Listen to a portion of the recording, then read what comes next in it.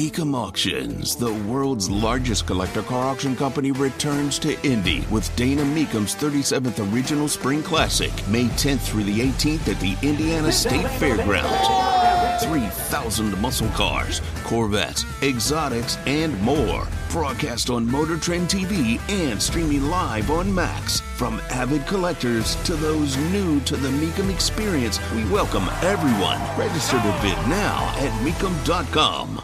Joining us now on the Andy Moore Automotive Group hotline, he is the head coach of the Purdue Boilermaker basketball team. It is in a parking lot somewhere near you, Matt Painter. Hello, Matt. How are you? Doing good. How are you? I just did a parking lot conversation myself a month ago with New Edition. It was pretty sweet. Oh, there you go. Yeah. There you go. It was much better than what you get to deal with right here. You'd rather be talking to Ronnie, Bobby, Ricky, and Mike than me, I'm sure. But parking lot conversations are the best. Hey, how have things been going since the end of the season?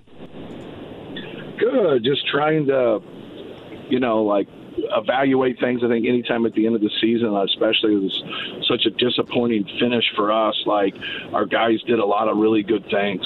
And obviously Zach being National Player of the Year, had a lot of guys really step up, and it was just frustrating for them, probably more than anybody, just how we kind of slowly kept winning some games, but we also were like, from a confidence standpoint, just trying to boost our confidence and feel good about ourselves. But when we've got into these games in the NCAA tournament and the high turnover games, like you gotta take care of the basketball and give yourself a chance, especially when you have a player like Zach Edey and you have a team that was such a good rebounding team. We're one of the best rebounding teams in the country, but if you turn the basketball over, you don't have a chance to rebound the basketball. Obviously you want shots to go in, but it's like, who are you when shots don't go in? Can you still grind it out and win? And that's what we had to be able to do in those situations. But just got to make some subtle changes and got to be better in terms of decision making, got to be better in terms of really just making open shots. Like we had a lot of open shots this year that we didn't consistently knock down, and I feel good about our personnel and feel good about what we have coming to hopefully make some adjustments there. But you got to be able to score 60 points in the NCAA tournament game. From a defensive standpoint, like you're holding them right there under 60 at the end. You foul a couple times and they get over that point. But you got to be better offensively. Like when we made that run to the Elite Eight, like we scored 99 points against Tennessee to go to the Elite Eight. Like you got to be able to score it. We have really done a good job in the last 6-7 years. We've been a top 5 seed or better. And we've done a good job of getting ourselves in these positions. Now it's been the same team that's really beaten us in like smaller, quicker guards. But yet, if you form things to get into the Big Ten, that recipe and those teams would really, really struggle. So you're working towards getting in those positions with a certain type of team, but yet when you get into the NCAA tournament, there's a particular matchup that's really caused you. Well, it starts with turning the ball over. Like, I don't care who you play and their size and what they do, you can't turn the basketball over. And we've just had those 2 games against St. Peter's, and it's not really been anything that they're doing. It's been those unforced errors. Both teams pressed us to a degree. We really had very, very few turnovers against it, but it was more in the half court or at the end of plays. So just working towards that, we obviously have some good guards that are returning that we feel good about making that kind of jump. But no, it's frustrating. It's at times humiliating because we've worked so hard, man. Our staff's worked hard. We've worked hard, and you just want it for your fans and you just want it for your players to get in that kind of position and then make a deep run in the tournament and try to get to a Final Four. But like as a competitor, like you just dust it off. You just, it's hard, it's tough, but hey, man, you got to move on and like you got to learn from it and use it as motivation, and that's what we plan on doing. He is Matt Painter, the head coach of the Boilermakers on the Andy Moore Automotive Group hotline. You have moved on. Have you gone back to watch the tape against Fairleigh Dickinson? I have not. I have not. Are we trashing that forever? Will you ever go back and watch it? No. I just have a tough time with that last game every season. Like, that's what you work towards. So, like, when people say stuff or do stuff, they have no idea. Yeah. You give you got people in your family that sacrifice for you. You give everything for it. Your staff gives everything for it. The families of your players, like, we collectively together go on that journey. And we had a great journey. We just had a terrible ending to it, but I definitely will watch it. I definitely obviously have watched things before. Now I've studied the numbers and the analytics of the people that have beat us here and how it's kind of the same team and kind of the same trends that are happening. And that's what, like, people don't understand. Like, you're doing everything in your power to stop that from happening again, just like I'm trying to do it right now.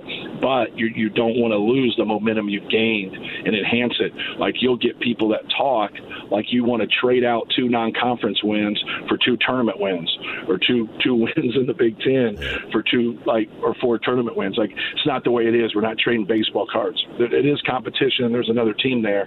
But, like, no, we've always studied what's worked for us. We've always studied some things that haven't worked as much, and then we've always tried to make those subtle adjustments to really help our cause. Hey, Matt, this is nothing against the personnel that you have or have had, but in understanding beyond the stuff that your team does to itself in the turnover category, is there anything that you're thinking about moving forward and changing regarding the approach? Yeah, don't turn it over. That's a hell of a plan right there. Yeah. You lose an NFL playoff game and your quarterback throws 4 interceptions. Like, what does the game look like if you don't have the 4 interceptions? Well, we don't know because we had 4 interceptions. You can't undo those 4 interceptions. Like, against St. Peter's, we have 16, 17 turnovers.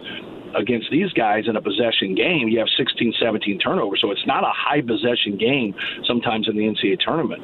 Like, it's when you have high volume threes and you make a low percentage and then you have high turnovers, you're just putting yourself in a position where your defense has to be elite if the other team is making it. Like, neither team was that good against us offensively, and they beat us. And we had to be able to grind those out, but we had to have more opportunities, at the rim. So you just work on the efficiency of running offense.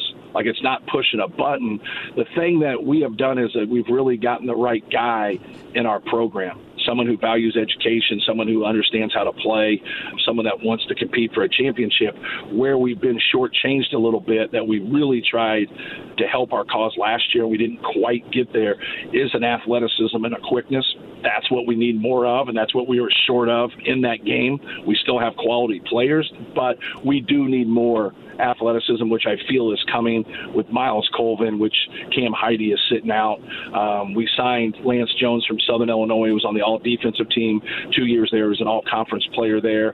He's going to give us that other ball handler, too, that is a combo that can play the 1 and the 2, but also gives us someone that can really, really defend. So our inability sometimes to contain the dribble and also beat people off the dribble by multiple people, I think that's really going to help us in those areas. And then just the improvement. Fletcher Lawyer, Braden Smith, anytime you see that, Trey Kaufman-Wren, you see those guys that are freshmen that now move to their sophomore year, they normally make a big jump. And I would think those 3 guys from their freshman to their sophomore year is going to make a big jump. I love our front line. I love our backcourt. I love everything about it. We just have to be better, and be more efficient. And then if that's the case and we get into those situations again, that's how we were able to win games during the year. Like, we were not perfect throughout the year, even though we won our league by 3 games, but we grinded out a lot of close games and won it. And that's what you got to be able to do. But you'd rather not be in that position and just be more efficient on both ends of the court, so you're in a better position, heading into the last 3-4 minutes of the game. Matt Painter joins us on the Andy Moore Automotive Group hotline. So we do hear today that Zach Edey has declared for the NBA draft and will go through the process in search of information. Well, sure. He's still, trying to gather a lot of facts and kind of figure out where he stands with everything. I just want him to do what's best for him. I think a lot of people always look at it like the head coach is just trying to convince you to come back. And, I look at it like I wish I was in his position. And, I just want, for him to make the best decision for himself, gather all the facts and make that decision, and then support him in whatever he does. If he decides to go to the NBA, support him. If he comes back to Purdue, support him. I just continue to help your players, continue to want what's best for them. Dean Smith had a great line that he would always talk about: once practice starts, we're going to do everything for North Carolina basketball, and that's our focus. And it's all about a team, no matter who's on our team. And then right as the season's over, we're going to do everything in our power until the season begins for that individual. And then that includes, what their draft status is and where they are. And you do everything that you can to kind of take some weaknesses and make them into strengths or enhance their strengths with that. But I think it's a great model to really use, and be happy for your players. Like Brandon Newman is transferring for us. I'm happy for him. He got his degree from Purdue. He hung in there. He battled. He fought. He wants a more enhanced role. There's nothing wrong with that. And I've been the person when, things go wrong, like, and someone kind of like leaves and takes off. Like I've been, on those guys, because I don't think you should run from adversity. Like, that's not the case here with Brandon. Like, he didn't run from adversity. He stayed and he fought. And he won a Big Ten championship and he won a tournament championship, and he's been in the Sweet 16, and he's got his degree from Purdue. And he was up in that office every day battling and trying to get it figured out, and he wants more of a role. And I respect that. And so I want what's best for him, too. So I think that gets lost a lot. It gets lost that just, coaches are just thinking about themselves or their own school. I'll be honest with you. The whole transfer portal thing gets me lost. And I know that from a fan standpoint, fans dig it because it's like free agency. And that's one thing that I've noticed doing this job, Matt, is that there may even be more love for, free agency and, movement, endless movement, than there is sometimes for the games themselves where we are now. And it just seems like that how much does this muddy cloud up, your vision when you have to deal with stuff like this year after year? Yeah, well, we've taken 2 transfers in 3 years, so we're at the bottom of that totem pole. What I don't like about it was what gets you got to have purpose in life, and you got to have purpose in this situation, because not everybody has these opportunities that these young men and women have, and you want to put parameters and rules in place that give them a better chance to be successful in life more than anything. So everybody's not a pro. I don't mean to hurt people's feelings, but like 98, 99% of the players across the board aren't going to play professional basketball. So you have to set up guidelines. When I thought our previous president of the NCAA really did a great job of, in the last 10 years, he improved the graduation rates for men's basketball, but he drastically improved and helped improve and set the parameters for people of color and their graduation rates improving drastically. And so now we're going to put in the one-time transfer, which has become the 2-time transfer, the 3-time transfer. And now what is that going to do for graduation rates? Well, we don't have enough data yet because this portal just started with the one-time transfer a couple years ago. But it's going to lessen the graduation rates. And that's not, being purposeful. And I don't like right away, your question talked about like the fans like free agency. Yeah. Like, let's don't lose our purpose. We're trying to take an opportunity for someone to play basketball and get an education to better their lives and have a great family and learn a lot through the way, because you can learn a lot through sport. And now have something better for their, for themselves, but also their family because of this opportunity. Well, if you're constantly changing and doing these things and people say, hey, just get with it. Well, I don't want to get with it. It's somebody's life. It's somebody's future. Like, if you're born into situations of education, like my whole family went to college. You're born into situations. Like, my grandfather's a doctor, my dad's an attorney. Like, if I fall on my face, I think we got the resources to pick up the pieces. But what about somebody from a single parent home? What about somebody who has a family that's never went to college, and all of a sudden he's just chasing, trying to play shortstop and lead off, and then all of a sudden he's, been at 3 or 4 different schools, and then he doesn't get his degree and he doesn't make it as a pro, and now did this situation, put him in a better position? That's all we want. That's all I want. I just want guys to be able to have great opportunities and get a great education, because a vast majority of them aren't professional basketball players. And I think that gets lost a little bit, like, in our purpose and what we're doing. It just does. And so now when you look at the transfer portal and you look at these guys jumping in or whatever, and if you can't dribble with your left hand at Purdue, then you can't dribble with your left hand at another school. Like, you're not going to change who you are. And so, like, now when you go other places, you have like, hey, how do you know really what's going on? Well, you got somebody on the phone telling you things, and they got 7 scholarships. They don't know what's going on. Like, they're going to sign you, and they still have 6. So how can they tell you about your role? This isn't Purdue where you're adding one guy in the spring 2 years in a row. There's schools out there that are signing 6, 7, 8 guys 3 years in a row because they can't keep people. You know, if you're going to grow people, you got to be able to keep people. And so I understand about transfers, and, like, I think there's positive transfers. But just allowing a situation for people to jump all over the place, and I don't think from the masses and the numbers that's going to help from graduation rates. And then going forward, like what are we teaching them? They're playing for 4 or 5 AAU teams. They played for one high school and then one prep school and then back to their high school, and now they play for 3 or 4 colleges. What does it look like when they're 24 years old after doing that for 10 years? You know, and playing on multiple teams across the board in our landscape. You know, are they just going to get a job and then just change their job and then change the next job and change that job and keep the millennials, that's what more or less that they do. Well, we in our landscape, like, I don't care, but the world doesn't care if you can, you know, make a step back jumper. They just don't care. Yeah. Like, you know, it's, you know, we all got to go out into the workplace. Well, we're sitting here, and that's what we do. Like, we help guys out. Like, they come in here, we deal with adversity, we grow from it, like, we become a family for them. And now if this family keeps splitting every 9 months, like, who gets lost? Like, I don't get lost in my position. I'm 52. Like, I don't get lost in it. Like, I've already went through what they've went through. I've already had Gene Cady and Bruce Weber and these guys that have helped me. Now it's my time to help them. I just want the avenue and the platform to be able to do it, and I can here at Purdue. Like, I have that, and we do have that because we have retention. But it's going to affect us a little bit more at some point. It's going to come at some point. But the other people, and they talk about, hey, fans like free agency and fans like this.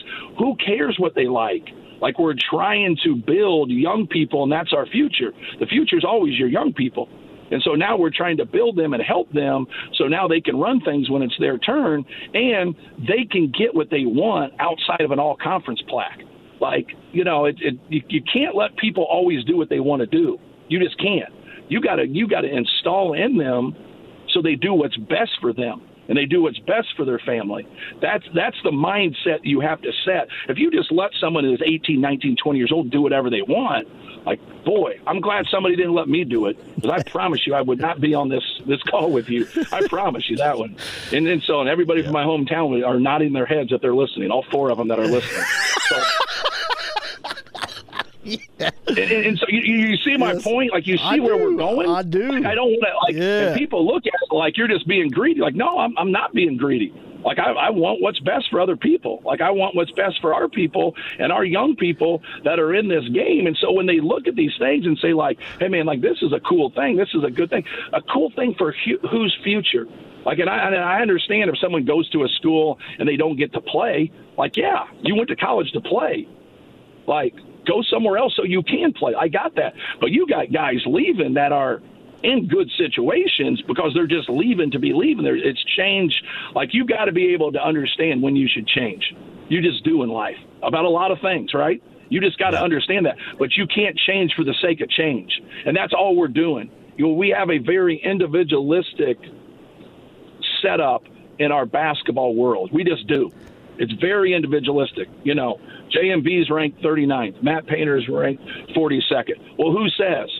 And if the guy walked in with the button down, that's evaluating, like, well, JMV is a 4-star, Matt Painter's a 5-star. If I showed you the cat that walked in that evaluated him, you'd be like, yeah, well, all you guys keep calling him a 4-star and a 5-star because of one person's opinion.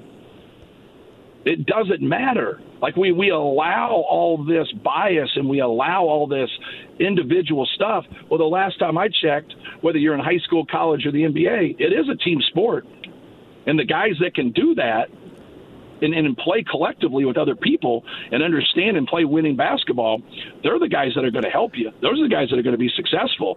But we have set these parameters where you're like, well, this sport can leave early and that sport can leave early, and, well, basketball's got to leave early, and we all got to be consistent, and we lose the purpose of what is best for young people. And that's all. I don't like education being devalued. And if you're allowed to transfer all over the place, it doesn't mean some people still can't get their degree because they can. But is it enhancing the value of education across the board with the numbers? No, it's not. Is it devaluing education? Yes, and I don't like that. I don't like that for anybody, and I'll fight that all day long. And you got to stand up for what's right. We need better leadership from the NCAA. We need better leadership across the board, and we got to help young people and do what's right for them. So Matt Painter, the head coach of the Boilermakers, before I let you go, my fear is this, and I've stated this, and I don't know where we are. I do want your opinion of it. My fear is that not too soon down the road that the transfer portal is going to mean more in college basketball than the recruitment of an incoming freshman. How close are we to that? Are we there? We're working towards that. And like we're really working towards, because the setup that they've done with everything is really hurting low to mid-major basketball. Now, you'll see somebody like Florida Atlantic get in there and have success. I'm not saying that from a basketball standpoint. Sure. Like, that's great. Like Dusty May, like what he did in coaching, and those guys are good players and putting it together. I'm not talking on that behalf. I'm just talking like, now, why should somebody low to mid-major go and recruit a high school kid? Because if he plays well, he just leaves.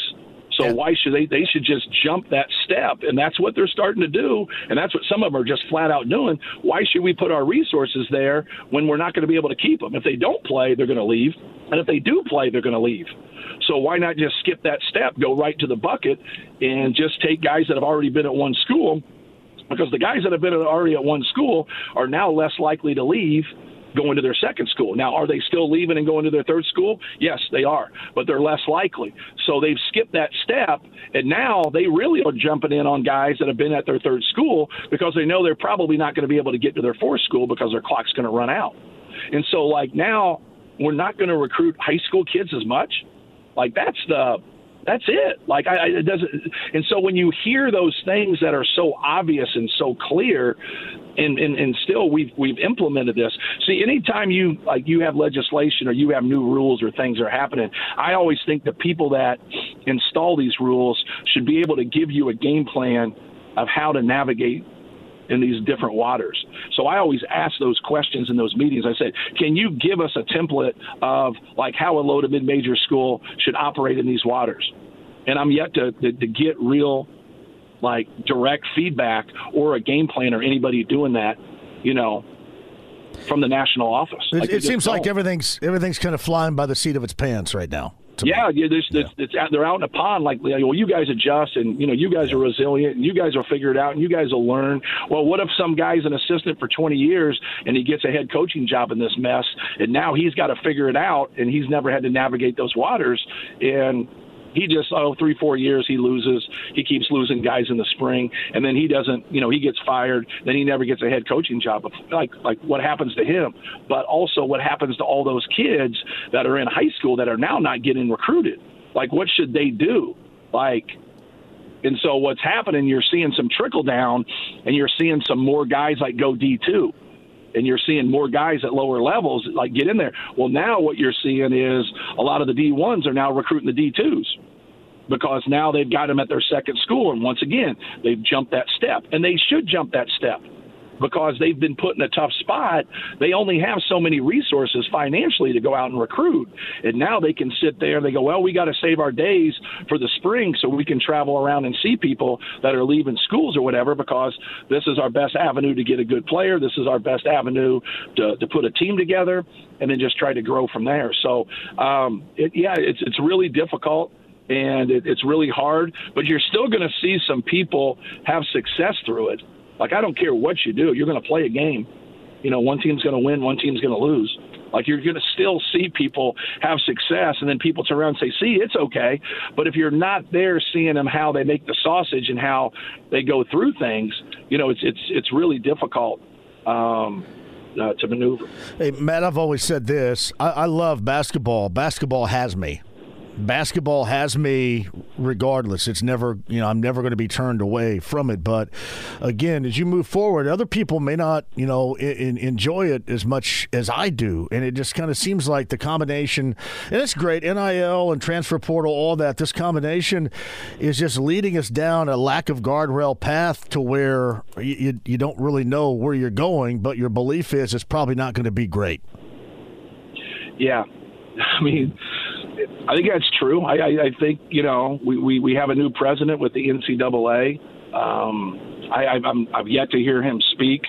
to our group. Maybe I'm too old. Maybe I'm just too old. I mean, maybe that's it. No, I think you're right. Like I'm interested to hear like what his, like his passion is, his mission is. I know this. We've had some guys, and it's unfortunate, but we've had some situations in college basketball where guys have crossed the line, here the past 5-6 years, and they've been caught red-handed, and things have happened, and so like the compliance and how that's structured through the NCAA, like.